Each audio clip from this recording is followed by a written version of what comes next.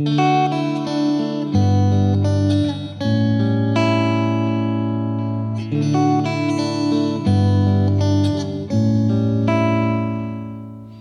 there, everyone. Welcome to Twisted Thinking, the podcast that helps you keep your thoughts flexible. My name is Kristen, and this is part 3 of the Pinterest Unscripted miniseries, which is terribly named since its only relation to Pinterest is that I found the link to the article there, but I've committed and I can't back out now. So here we are.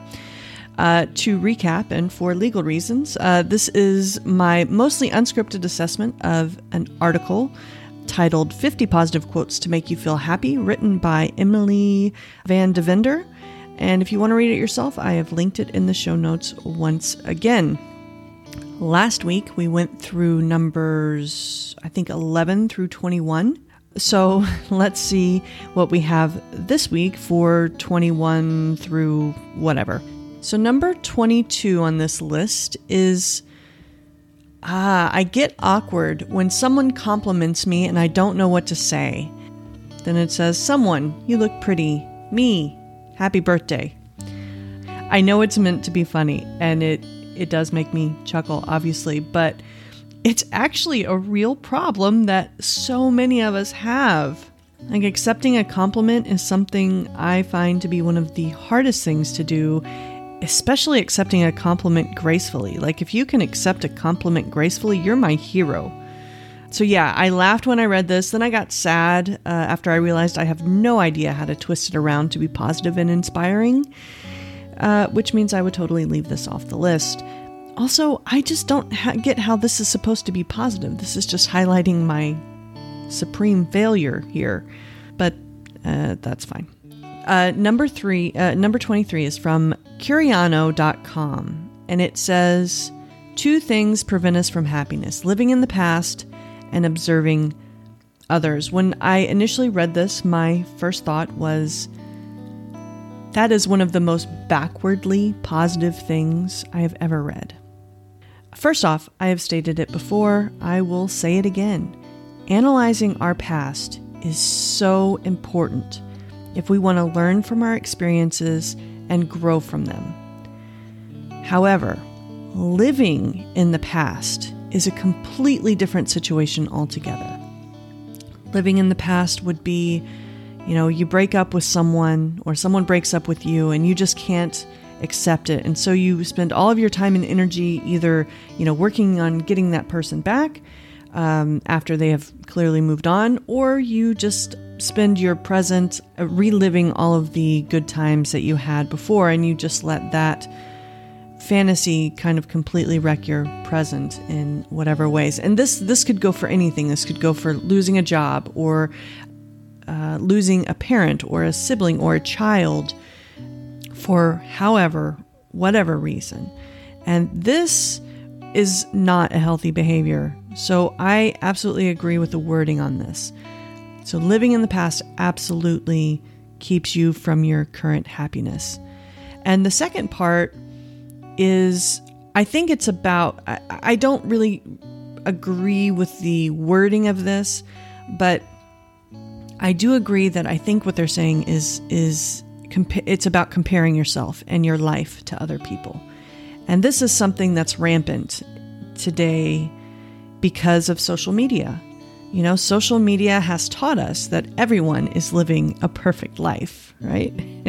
Everyone except ourselves. At least that's what it seems like, because nobody wants to post all of the bad things on social media. They don't want to post when they're not looking perfect. They don't want to post, when they're having a fight with their spouse, or their child is getting mediocre grades instead of great grades, or whatever, you name it. And a lot of people, especially younger people, will look at other people's fake online life, and then they compare that to their real life. And they then end up feeling like they're lacking somehow. And so this can lead to any number of problems, depression and anxiety, or would just be 2 off the top of my head that I can think of. And those are just really crappy ways of feeling, and there's really no reason to feel it, because everybody has up days, everybody has down days. And you have to realize that in order to be able to really live your own healthy life. So I agree with the wording. However, I stick with my original thought, which this is an extremely negative way to present a very otherwise positive and helpful piece of advice. I would probably change it to a much more motivational way of saying things like, I don't know, 2 of the keys to happiness are living in the present and not comparing ourselves to other people. I don't know. That's not catchy at all, but that's fine. Number 23 is, right. This one is pretty common. I see it a lot. And I think I kind of have a controversial take on it. It says it's a quote from Elizabeth Gilbert, but I've seen it in plenty of other places. But it says, "Embrace the glorious mess that you are." First, I want to say, yes, this is a positive and motivational thing to encourage people to do. Accepting ourselves as we are is really important for overall satisfaction with your life. But I would add something else here, and this is the part that might be a bit controversial, even though I don't think it should be. So I would say, embrace the glorious mess that you are, but don't settle for it. Some messes can be cleaned up. There is no reason to live in a disaster area if there are things that can be fixed. So, maybe one of your messes is, I don't know, maybe you are an alcoholic or an addict. And, those are things that you can overcome. It takes hard work, but that is not a mess that you should allow yourself to stay in. Also, maybe you have some childhood stuff that still affects you as an adult. Delve into these things and kind of try and find a resolution. Traditional therapy, self-help.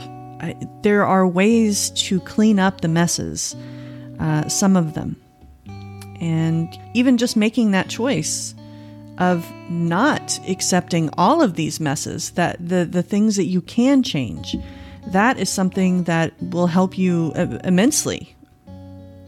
Let's see, what's next? Number 25, I'm not going to go into this because my very first episode 1 of Twisted Thinking, was titled Positive Vibes Only, and it dealt with literally this thing in full. It says, bad vibes don't go with my outfit. We know this is just one of those forms of toxic positivity that should just be thrown out of our minds and our lives. So, moving on.